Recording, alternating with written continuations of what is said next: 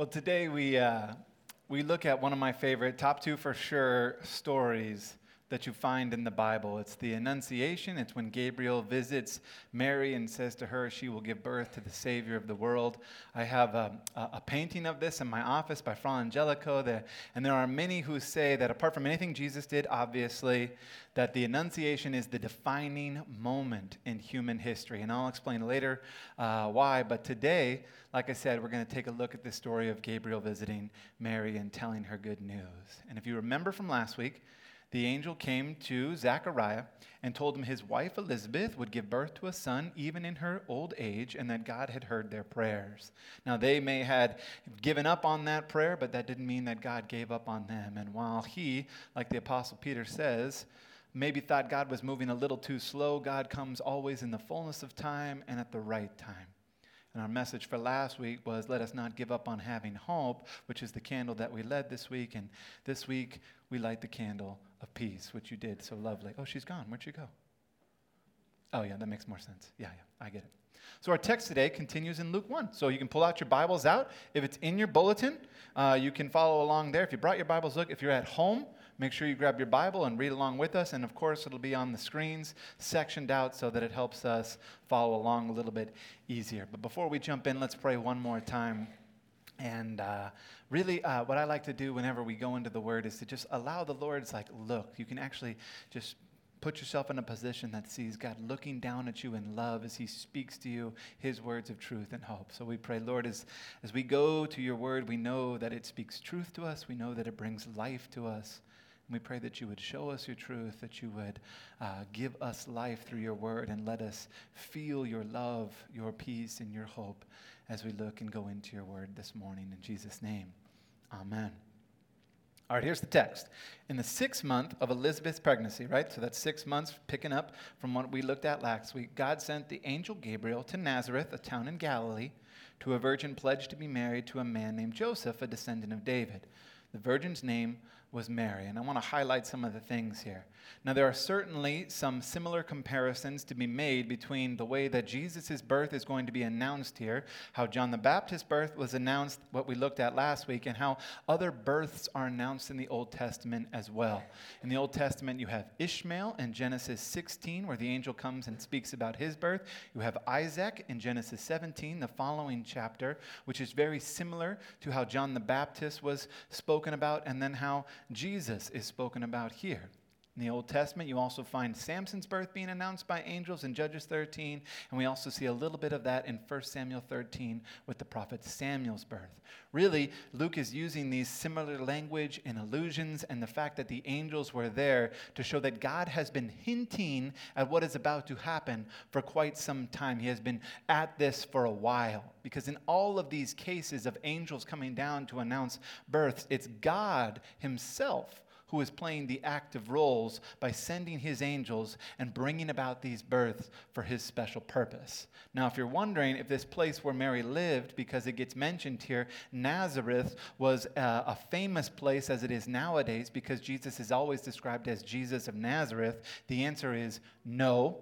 In the 1st century, Nazareth was an insignificant place. It was overshadowed by the neighboring town of Sephora, ladies, makeup? Maybe, a short distance away, which is why Luke states that it's a town in Galilee, because to the Gentile readers, they'd be like, where is Nazareth? Is that a made up? It's that obscure. Not to mention, like I said, it's not mentioned in the Old Testament, but it is understood that this town was a place where members of the house of David, his lineage, actually lived. And the town is named after this small clan that comes from that called the Nazareans, which is why we get the name Nazareth. So it makes sense here that Mary and Joseph both are related all the way back to David. In fact, Matthew goes all the way of showing how David's genealogy leads him all the way back to King David. Now, the text states also that the angel comes to a virgin named Mary, which was a very common name at the time, but it says that she was pledged to be married to this man named David, which is slightly more than just being engaged. It's not just he put a ring on it. In fact, what it really means is they are legally now wed, but the custom of the time was that the groom would leave for a year and then come back unexpectedly to pick up his bride, which is, if you are familiar with some of the New Testament parables that Jesus uses, it really starts to unlock a lot of things about why he's always talking about coming back unexpectedly to the church. And again, angel's name is Gabriel. I think that's enough information. Let's keep going. 28. The angel went to her and said, "Greetings, you are highly favored. The Lord is with you." Mary was greatly troubled at his words and wondered what kind of greeting this might be. Now, the angel Gabriel here says three things to Mary, and each of these were certainly true of Mary.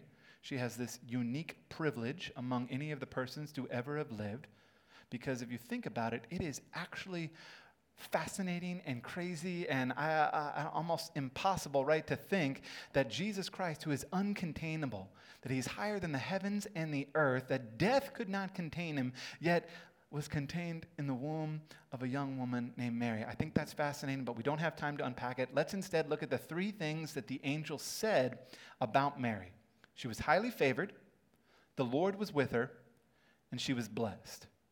Now, we see in the text that she's greatly troubled at this, not because she was worried about what was going to come, but scholars believe because in her humility, she was surprised to hear someone say such extravagant things about her, especially having an angel say these things about her.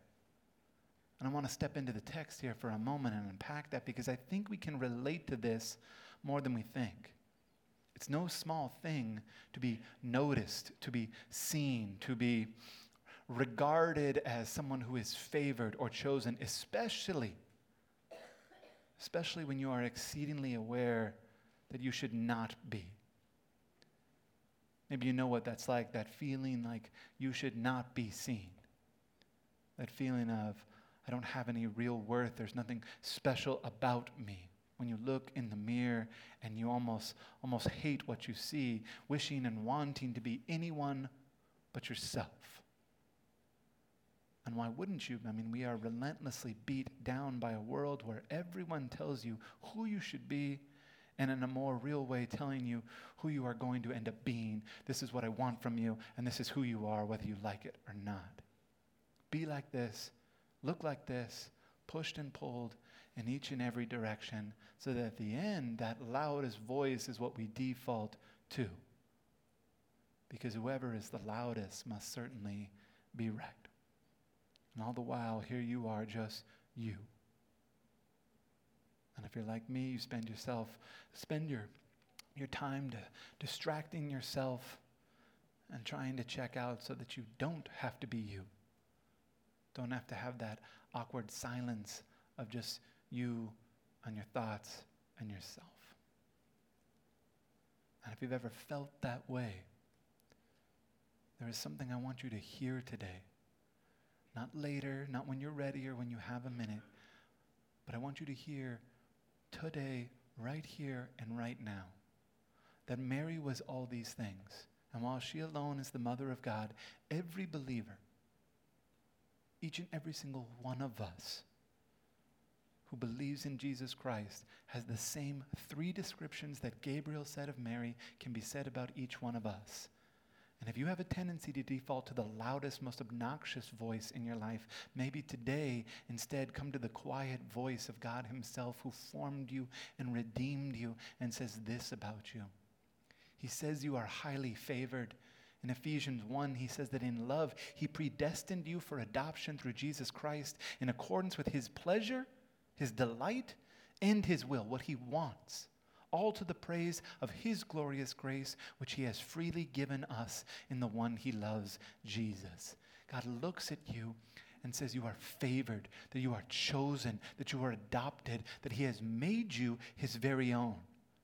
That when God looks at you, he smiles with joy. He is not disappointed with you. He doesn't look at you and say, man, I chose you as a baby and now I kind of regret that. No, you are his delight. He seeks you. I'm reminded of this story about a little child. If they go to the beach and you let them wander really far, which is just crazy, but go with me for the sake of the story, that child will start running down the beach, and they aren't looking for the person with the best bod or the greatest umbrella. They're looking for the one person that they know loves them more than anyone else. You, their caregiver, their parent. And that is the same way that God is coming. He is not lining you up against other people and saying, I'm choosing this one because of what they've done, because of how they look. He's coming to you as you are and says, you are mine, you are the one that I love.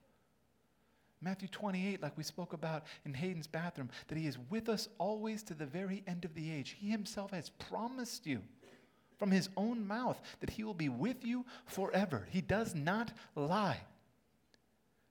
I come back to this verse quite often because it's important. God has not promised you things. He has promised you himself. And sometimes that's hard because we want things too. But look at your little ones again. How much more valuable is your time with them, your presence, than the things that you've given them? And you too, just like Mary, are blessed. Ephesians 1:3 says, praise be to God, the Father of our Lord Jesus Christ, who has blessed us in the heavenly realms with every spiritual blessing in Jesus. Blessed now, not with material things, but with spiritual blessings. Giving you a new heart. Allows you to come to him when you are hungry, when you are thirsty, and he will fill you. Has promised to listen, to see you, and to care for you. Has called you an heir of heaven. And has given himself to you as your portion. Spiritual blessings are things that cannot be attained, only given. And you, believer in Jesus, have received all of them. Because God favors you. Because God has come to be with you. Because God himself brings you restoration to heal you and to make you whole. A deep and real love for you. And you need to hear this truth. You are enough in Jesus. All your faults, your mistakes, your imperfections, all of you. You are completely his. And he is completely yours. Angel says, don't be afraid, Mary. You found favor with God. You will conceive, give birth to a son. You're going to call him Jesus. He will be great, and he will be called the Son of the Most High. The Lord God will give him the throne of his father David, and he will reign over Jacob's descendants forever. His kingdom will never end. Gabriel tells Mary that she has found favor with God, that she will give birth to a son. She's not chosen again because she was without sin or she was super special. When God called Mary to become the mother of the Messiah, he enabled her to take on this role, and the choice of Mary springs from God's grace in the same way that it does for you.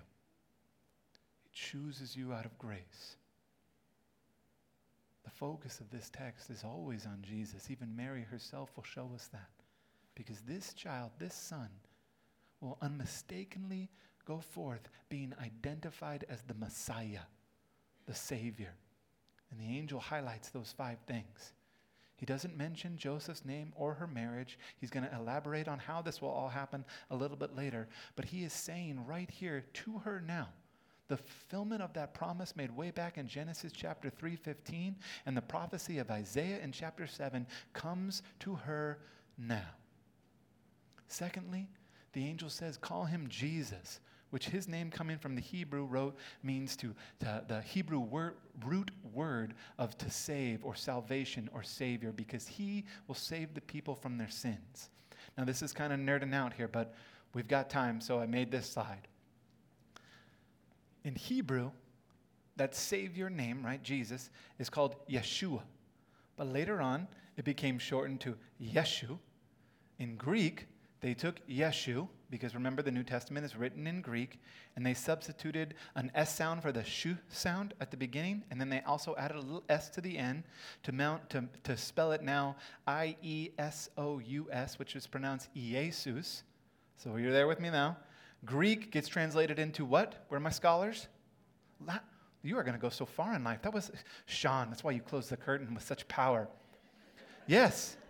The pronunciation didn't change, but you'll notice that they dropped the little O right there. And then your boy Martin Luther comes, and from Latin it gets translated into German, and that IE gets translated into just a J, which you get the ye sound, and now you have Jesus, right? Nerd stuff. But in the end, isn't that cool? Yeshua to Yeshu to Jesus to Jesus. Nice. All right, let's move on. Third point. This Jesus is going to be great. He's going to be greater than John the Baptizer, who you may remember Jesus himself will say that, John the Baptist will say that I'm not worthy enough to untie Jesus' sandals. You know about Jesus. You've been singing about him. There's no one greater. He's the name on which all people will be saved. The fourth point is that he's the Son of the Most High God. He's not just a man, but he's also fully God, 100% math. Where are my theologians again? How is that made possible? That's right, mystery. I just saved you thousands of dollars and 3 credits in college, but it's a mystery. We don't know how, but we know that Scripture says it. And then that fifth point there in your promise, that he will reign forever. When Gabriel says the line, the Lord God shall give him the throne of his David, Jesus is fulfilling the 2 main requirements of a king of Israel. Number 1, coming from the line of David, and number 2, divinely appointed by God himself. These are important passages, and the text continues into this. Mary's saying, how will this be? She says, how will this be because I am a virgin? The angel's answers, the Holy Spirit will come on you, and the power of the Most High will overshadow you. So the Holy One to be born will be called the Son of God. Even Elizabeth, your relative, is going to have a child in her old age, and she who is said to be unable to conceive is now in her 6th month. For no word from God will ever fail.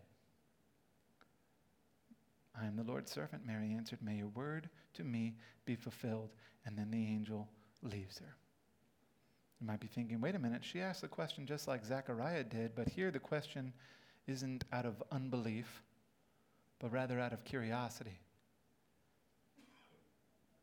Because this is impossible. But Gabriel patiently reminds her and even gives her proof and says, look at your cousin. In her old age, she's going to do it, and drops the mic with the most powerful line I think I have come across and noticed in a new way for a long time. No word of God will ever fail. You're looking for a late Christmas present to embroider on a pillow? That is the one. For no word of God will ever fail. How amazing is that? Jesus, the Word made flesh, does not fail in his task to go to the cross for you. He will always come for you. The promises God made in the garden are found true in Jesus. In death, you have been promised a home with him forever. Sinners that we are, promised forgiveness. Lost and broken people are promised healing. This is a verse that maybe we don't need to see more of because we see it with our eyes each and every single day, but to become more aware of, to meditate on it, to look for it in our own lives. And upon hearing that, Mary responds with, let it be just as you have said. May your word to me be fulfilled. The story of Gabriel's announcement to Mary is surrounded by all of these impossible things. Old women getting pregnant, a nobody from a no-place town, an angel appearing, a Savior being born, a virgin birth, all of these things. But the angel's confession that nothing is impossible for God finds its deepest meaning in that impossibility still remains today. Impossibility doesn't go away, but look who enters in each and every single time. And that is the truth for your life as well. That whatever is impossible, whatever the real thing that as you close your eyes and start to pray for, that thing that is on your heart,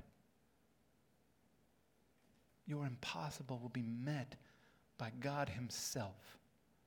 In our text, it was a young teenage girl from a nothing town.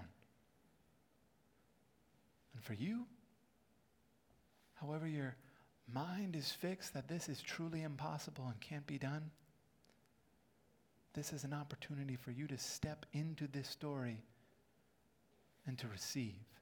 Not that God's going to let you win the lotto or get you that red bike that you want for Christmas, But the real things,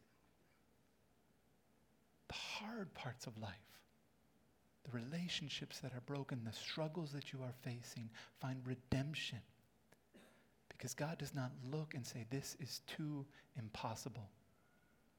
Rather, he comes to you and says, in my time, you will see and you will receive. The call on the end of this text is the movement, is the way that Mary showed us. It's okay to have that troubled heart right now that we don't know how God is going to do this. It's even okay to begin questioning it and saying, how? But we need to end in that spot of saying, let it be, Lord. I give it to you. I take what I can't do and I'm giving that to you. Because no word of yours ever fails. Because in you, Lord Jesus, impossible to possible doesn't come when I finally understand it or even when I can see it. It doesn't come when I start trying harder or if I just hold on and don't give up. It comes only when the Spirit of God comes. When your presence is here. That's what makes impossible possible. The presence of God that gives you freedom and allows you to breathe and to walk and to find peace. A life-giving Spirit that you have received in full. Because God himself is with you. God himself has chosen you. God himself looks at you in grace and in favor and in love. And if you're wondering, why is this the defining moment in human history? It's because Mary could have said 100 different things. I'm too young. I'm not ready. What about my betrothed? He's not going to like this too much. This messes up the plan that I have for my life. She could have said no. But she responds with, may your word to me, how you have said it, let it be fulfilled.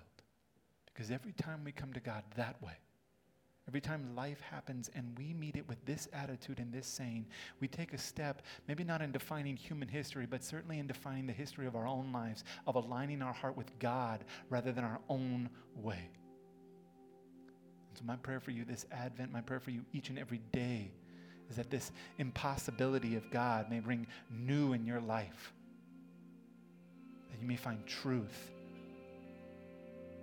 And let God's love and his choosing of you and his having favor over you root you and fill you so that he may have his way in you like he has done in so many that have come before us.